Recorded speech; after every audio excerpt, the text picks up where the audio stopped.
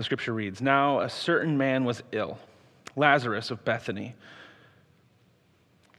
Bethany is the village of Mary and her sister Martha.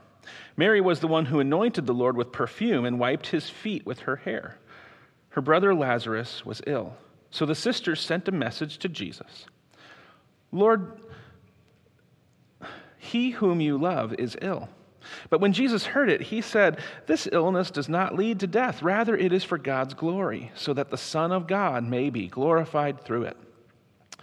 Accordingly, though Jesus loved Martha and her sister and Lazarus, after having heard that Lazarus was ill, he stayed 2 days longer in the place where he was. Then after this, he said to the disciples, "Let us go to Judea again." The disciples said to him, "Rabbi, the Jews were just now trying to stone you, and are you going there again?" Jesus answered, "Are there not 12 hours of daylight? Those who walk during the day do not stumble because they see the light of this world. But those who walk at night stumble because the light is not in them." After saying this, he told them, "Our friend Lazarus has fallen asleep, but I am going there to awaken him." The disciples said to him, "Lord, if he has fallen asleep, he will be all right." Jesus, however, had been speaking about his death, but they thought he was referring merely to sleep. Then Jesus told them plainly, "Lazarus is dead. For your sake I am glad I was not there, so that you may believe. But let us go to him." Thomas, who was called the Twin, said to his fellow disciples, "Let us also go, that we may die with him." When Jesus arrived, he found that Lazarus had already been in the tomb 4 days. Now Bethany was near Jerusalem, some 2 miles away, and many of the Jews had come to Martha and Mary to console them about their brother. When Martha heard that Jesus was coming, she went and met him, while Mary stayed at home. Martha said to Jesus, "Lord, if you had been here, my brother would not have died. But even now I know that God will give you whatever you ask of him." Jesus said to her, "Your brother will rise again." Martha said to him, "I know that he will rise again in the resurrection on the last day." Jesus said to her, "I am the resurrection and the life. Those who believe in me, even though they die, will live, and everyone who lives and believes in me will never die. Do you believe this?" She said to him, "Yes, Lord, I believe that you are the Messiah, the Son of God, the one coming into the world." When she had said this, she went back and called her sister Mary and told her privately, "The teacher is here and is calling for you." And when she heard it, she got up quickly and went to him.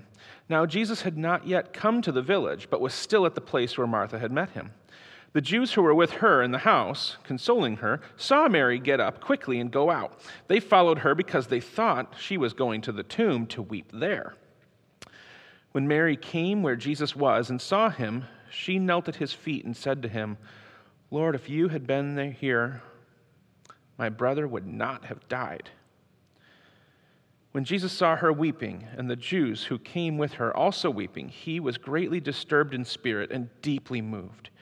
He said, "Where have you laid him?" They said to him, "Lord, come and see." Jesus began to weep. So the Jews said, "See how he loved him?" But some of them said, "Could not he who opened the eyes of the blind man have kept this man from dying?" Then Jesus, again greatly disturbed, came to the tomb. It was a cave, and a stone was laying against it. Jesus said, "Take away the stone." Martha, the sister of the dead man, said to him, "Lord, already there is a stench because he has been dead for 4 days." Jesus said to her, "Did I not tell you that if you believed, you would see the glory of God?" So they took away the stone, and Jesus looked upward and said, "Father, I thank you for having heard me. I knew that you always hear me, but I have said this for the sake of the crowd standing here, so that they may believe that you sent me." When he had said this, he cried with a loud voice, "Lazarus, come out." The dead man came out, his hands and feet bound with strips of cloth, and his face wrapped in a cloth. Jesus said to them, "Unbind him and let him go." Many of the Jews, therefore, who had come with Mary and had seen what Jesus did, believed in him. Now, that was quite a bit of reading. about 45 verses. But I'm hoping that you see this full spectrum of things happening here. If you just think with me, think to yourselves and think along with me, what did you see the people in this narrative? Because that's what we're dealing with here. We're dealing with a set of circumstances, a time and a place and something that's happening. What did you see the people doing? What did you see them feeling? You're welcome to type that in. If you're watching online, you're welcome to kind of share that out loud here if you're comfortable with it. Obviously, the first thing we see is grief, right? But if we back up a little bit, because John gives us so much context, we also have some anxiety, we have some fear, right? We also have hope. There was a messenger sent. Mary and Martha sent somebody to go find Jesus because they had put their hope in him. You see that multiple times throughout this section of verses. We see hope constantly. This hope that got disappointed. This hope that was disappointed, that leads to this sense of grief and loss.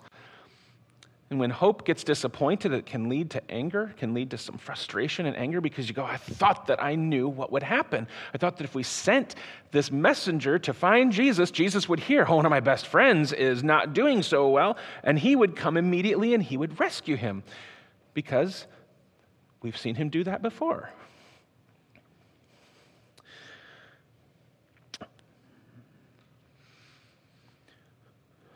If you extrapolate that out a little bit, it reminds me, when I read this chapter, it just spoke to me so pointedly about the world we're in now, where it just feels like I'm not sure what's coming around the next bend. Every week, every day, sometimes in the same day, between the morning and the afternoon, something changes. Something was expected, and then suddenly it was unexpected. We live in the midst of a society and a world now that is simply growing accustomed to not having a clue what's going on.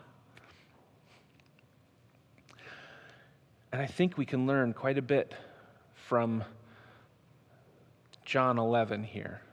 And I think that it can offer us a sense of hope.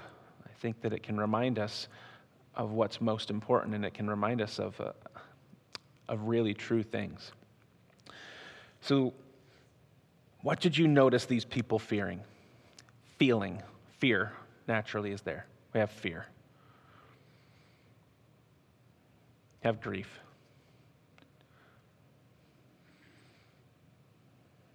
Did you see any despair? Did you recognize their despair? Can you recognize their sadness and you recognize their anxiety? You recognize any anger?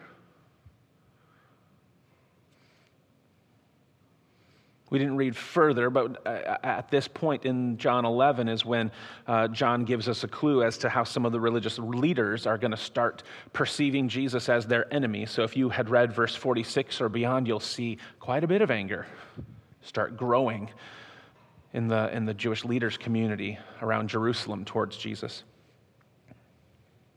See disgust.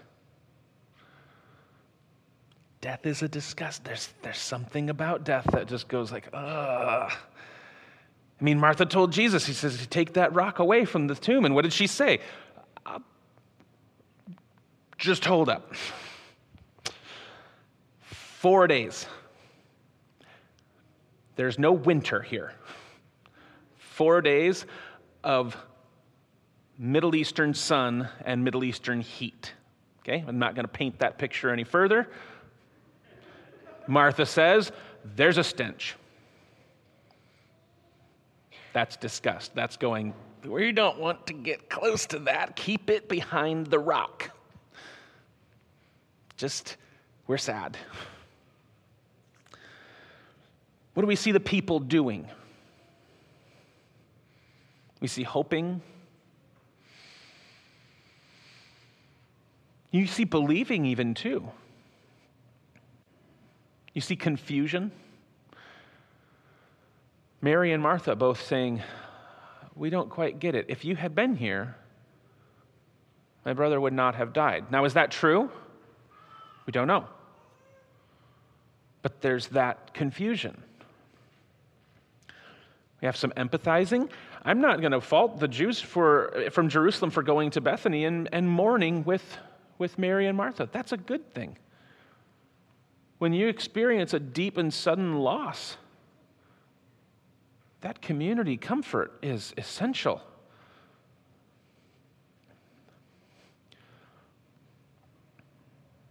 They've experienced something profoundly grievous, profoundly sad. On two levels, they've had their disappointment in their friend who they perceive to have power to have kept this bad thing from happening. And if he truly loves them, won't he keep bad things from happening? And then we have the actual experience of losing their brother. We see praying. We see some accusing.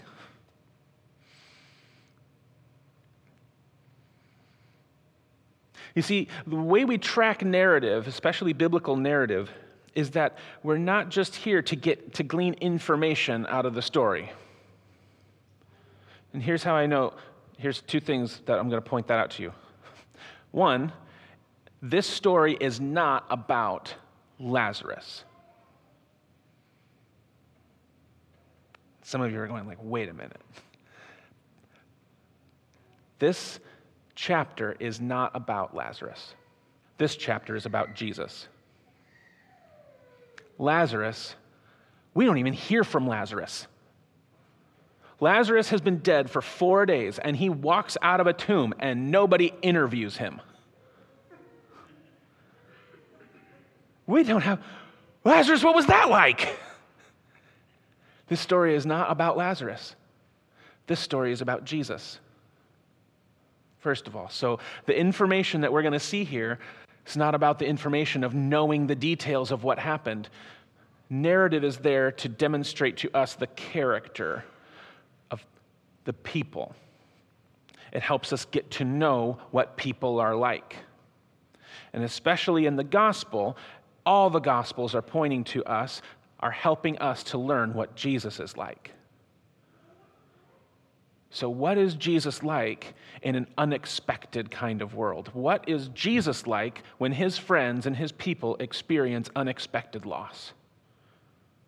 You don't have to raise your hands. Anybody in the room experienced some unexpected loss recently? The answer is yes.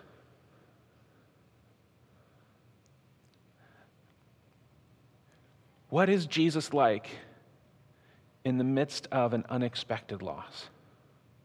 That's what this is here for. That is what John wants us to understand.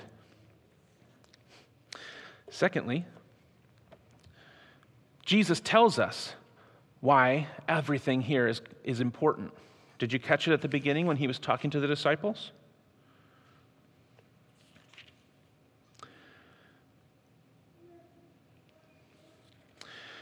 Verse 15, Jesus tells the disciples, and he's speaking very plainly, he says, for your sake, I am glad I was not there so that you may believe. So something about what we're going to encounter in these 45 verses is A, not about Lazarus, it's about Jesus, and B, about how we grow to trust him. Now that's hard. That's really hard because what we're about to read is painful, isn't it? We know what death feels like, and it's painful. But what we're learning here, looking just at verse 6, what we're learning here is that we belong to the kind of God who is not afraid of pain or dealing with us in the midst of any other feeling or emotion or reaction to life as it is, which is hard, broken, and sin-influenced. I'll read it for you again. We belong to the kind of God who is not afraid of pain or dealing with us in the midst of any other feeling or emotion or reaction to life as it is, hard, broken, and sin-influenced.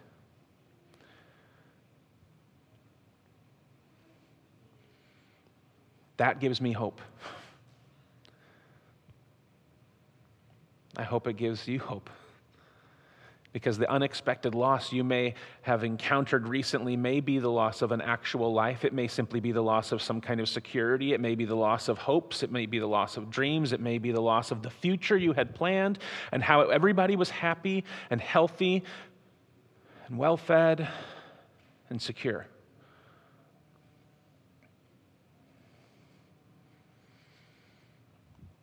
But we belong to the kind of God who is not afraid of pain. He does not distance himself from it. He doesn't say you're on your own. We belong to the kind of God who says, I'm glad I wasn't there for your sake so that you can believe. Didn't I tell you? He tells Martha, didn't I tell you? The glory of God's going to be revealed through this.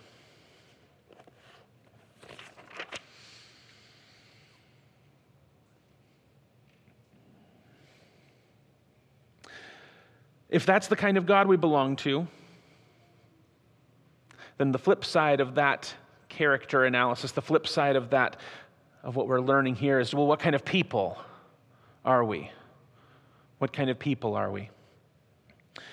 That means that we are the kind of people in Christ who can trust that the Lord's purposes are glorious and even commit to seeing them despite what it may cost us.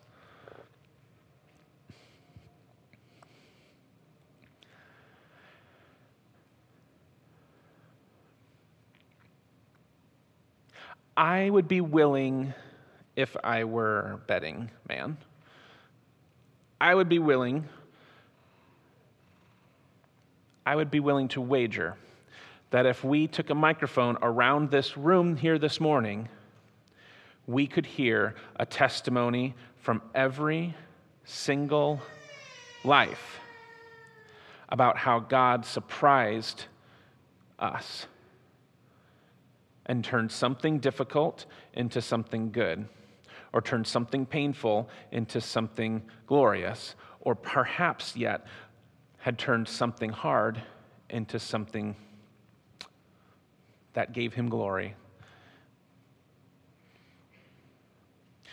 Because that is the function of a testimony. The function of a testimony is to say, I'm going to bear witness to what I have seen and heard. And if we're paying attention, if we are the kind of people who are watching God at work in our lives, then what we have are pocketfuls of stories where we say, I didn't know what he was going to do, but somehow, and you can fill in the blank. It doesn't mean that everything turns out all right. It never does.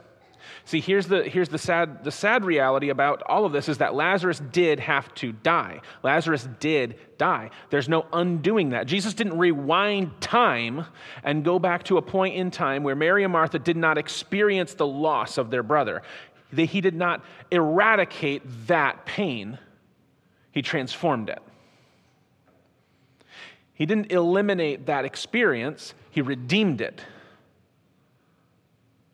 And when we're in the midst of that part of the story, when we're in the midst of that part, we're in the part where it's hard or it's painful, when we're there, we just want it to stop. Don't we? Don't we just go, okay, I'm ready for this to be done? Somebody snap their fingers and make COVID-19 go away. Better yet, snap their fingers and rewind us 9 months and keep whoever it was who did whatever they did to unleash this on the world, keep them from doing that thing. That's what our hope like an undoing of the bad, an undoing of the pain, or an undoing of the difficulty. It doesn't tend to look like, how is God going to take this and turn it into something that gives him glory? How is God going to take this and turn it into something that demonstrates his power over bad things, because he's not afraid of pain?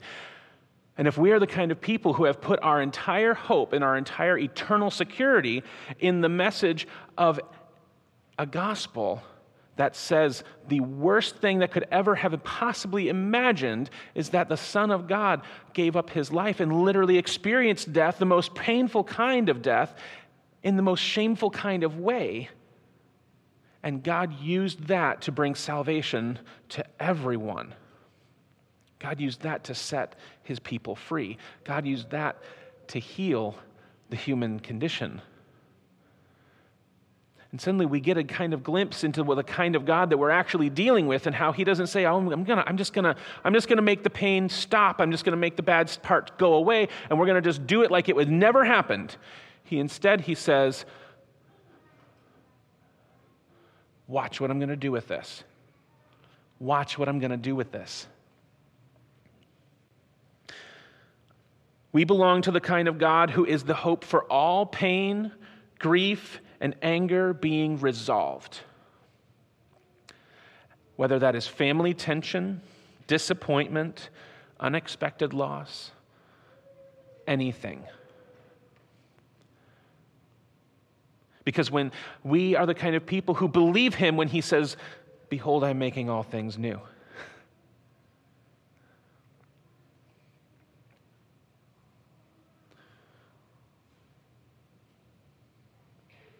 We are the kind of people who believe him when he says, "I know this is hard, but fear not, for I am with you.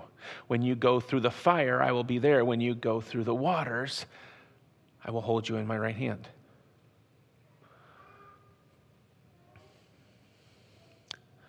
Because we are the kind of people, naturally, who don't always see the big picture or plan, but can trust that there is one because we know what God is like.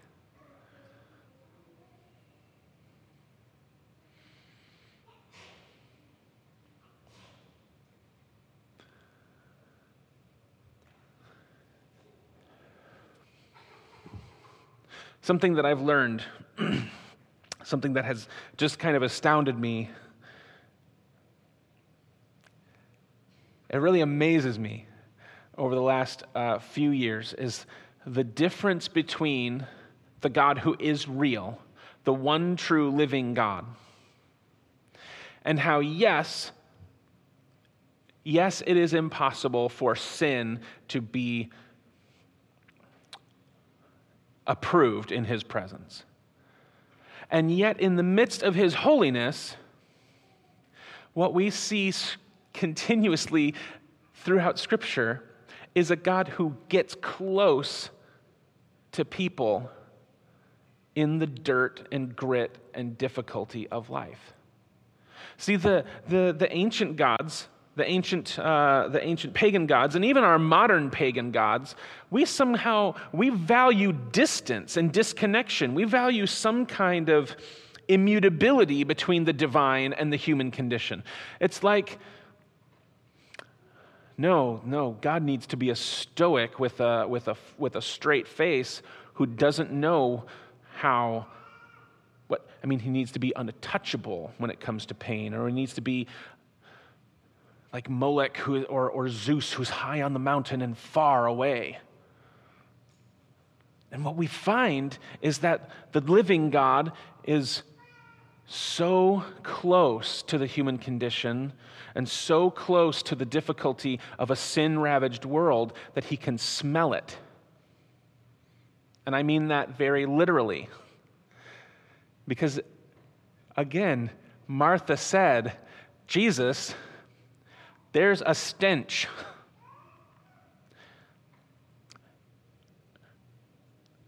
And it struck me this week, and maybe this is just me, and I'm going, wow, that's kind of cool. And again, I'm not trying to be disgusting, but Jesus, it says, cried out in a loud voice, "Lazarus, come out."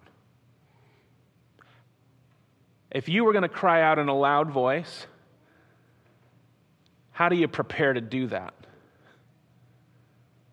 You take a deep breath.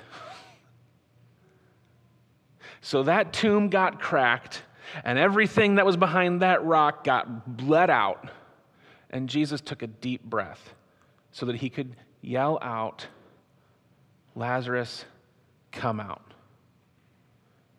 And he had a real body that had real olfactory nerve, and he was not immutable to the stench of a dead man. And he did not say, "I'm not dealing with this." And I just think that's incredible. Because the kind of God that he embodied, the kind of God that he was incarnate, the kind of God that he was demonstrating to us is a God who was not going to distance himself from the difficulty and the pain and the unexpected loss and the grief and the anger and the anxiety and the despair and the fear and the disgust. The Son of God walked 2 days, wept, breathed in the stink,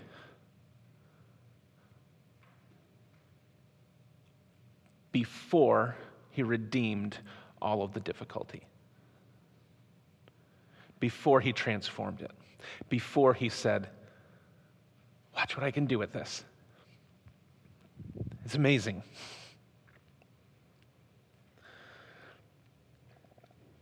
And he prayed. He prayed knowing we were listening. I love it. Verse 41.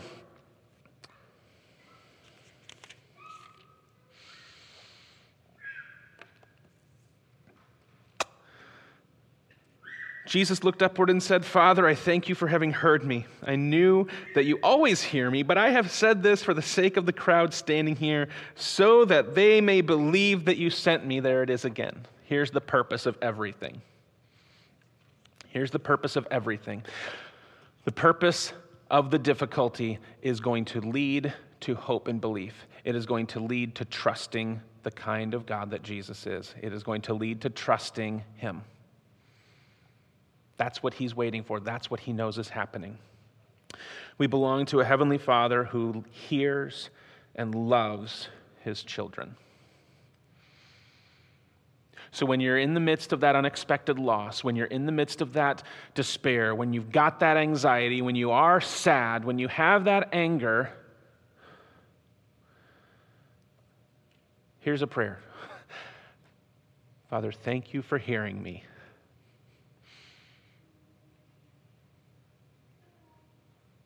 Thank you for not turning your back on me. Thank you for not pushing me away. Thank you for not walking away. Thank you for not creating distance. Thank you for not saying, "Hold on just a minute." Thank you for not saying, "I'll get back to you later." Thank you for not saying, "I'll be right back. I've got some groceries to get." Thank you for not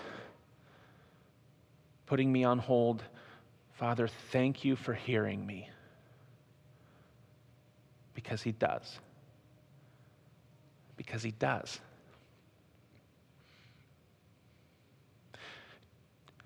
We all believe, I'm fairly confident, I haven't interviewed us all, but I think we believe that God knows everything. Is that right? Okay, I'm not gonna interview you. If you believe that God knows everything, if you believe that God is omniscient, this is a very miniature theology point, that is entirely a wonderful and true thing. God knows everything. And yet, there is still something called experiential knowledge that he does not have until it's done. Does God know what it's like for you to tell him? Does God know what it's like for you to pray? Does God know what it's like for you to tell him, "I'm sad that my friend Lazarus has died"? Does he know what it's like for you to tell him that until you tell him that? And that is not meant to make all the brains in the room go kaboom. That is simply a relational truth. Relationship means we have to have mutual experience. And if God has invited us into a real living relationship, then he really desires actual communication and actual conversation. And he really wants you to tell him what's going on in life. And when you do, he's really listening. He's not going, yeah, I knew you were going to say that. He could know you were going to say it, but you still had to tell him before he could go, thank you for sharing that with me.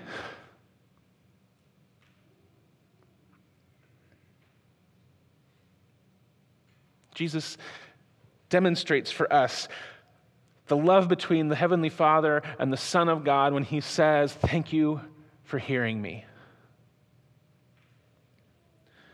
And we can pray that too.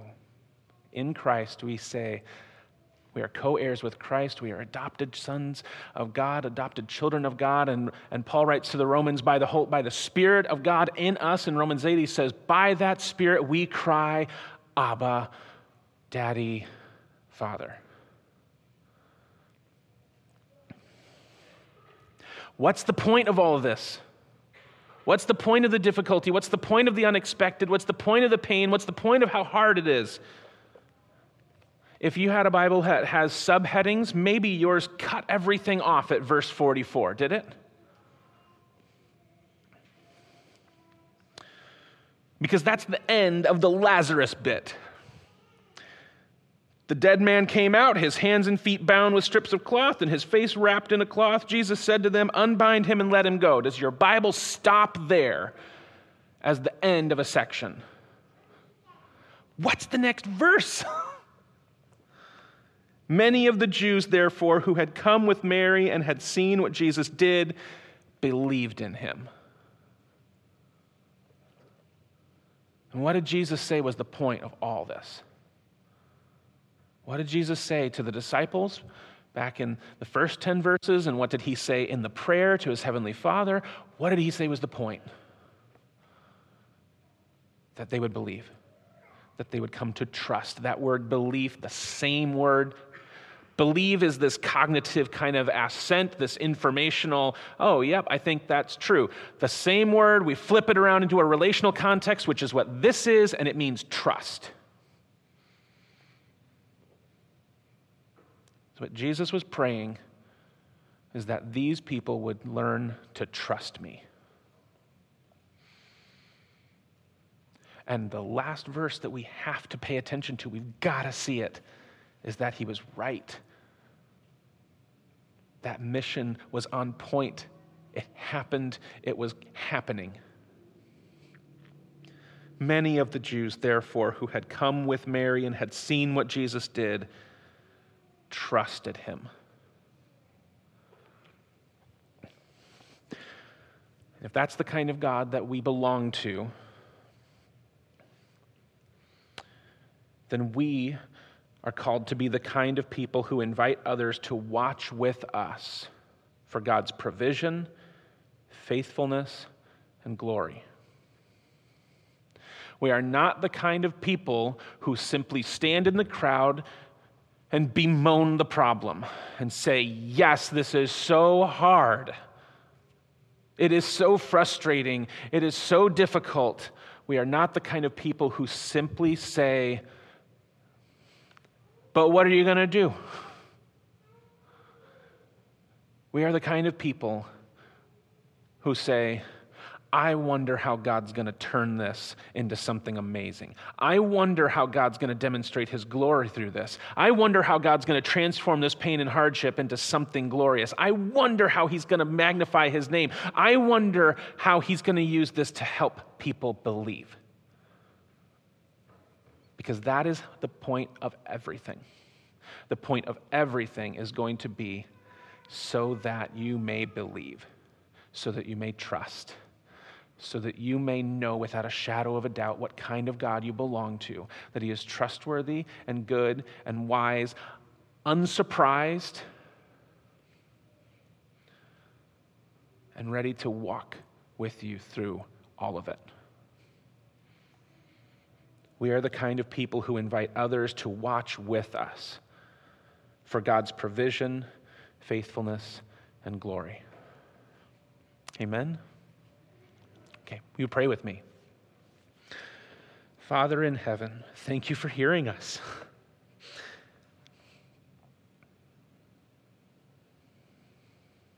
Thank you for hearing us.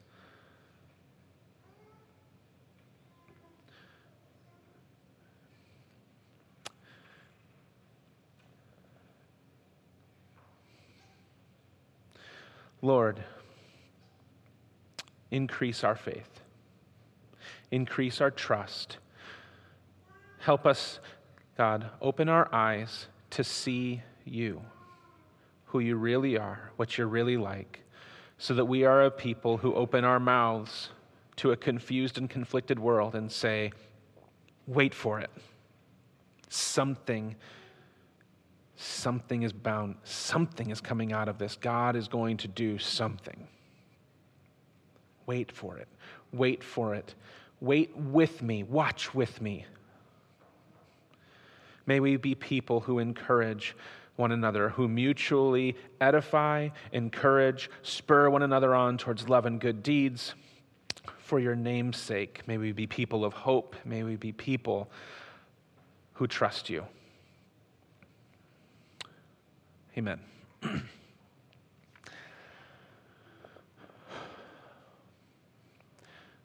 You are that kind of people. He is that kind of God. He is that kind of Savior. And he calls us as his own. Amen.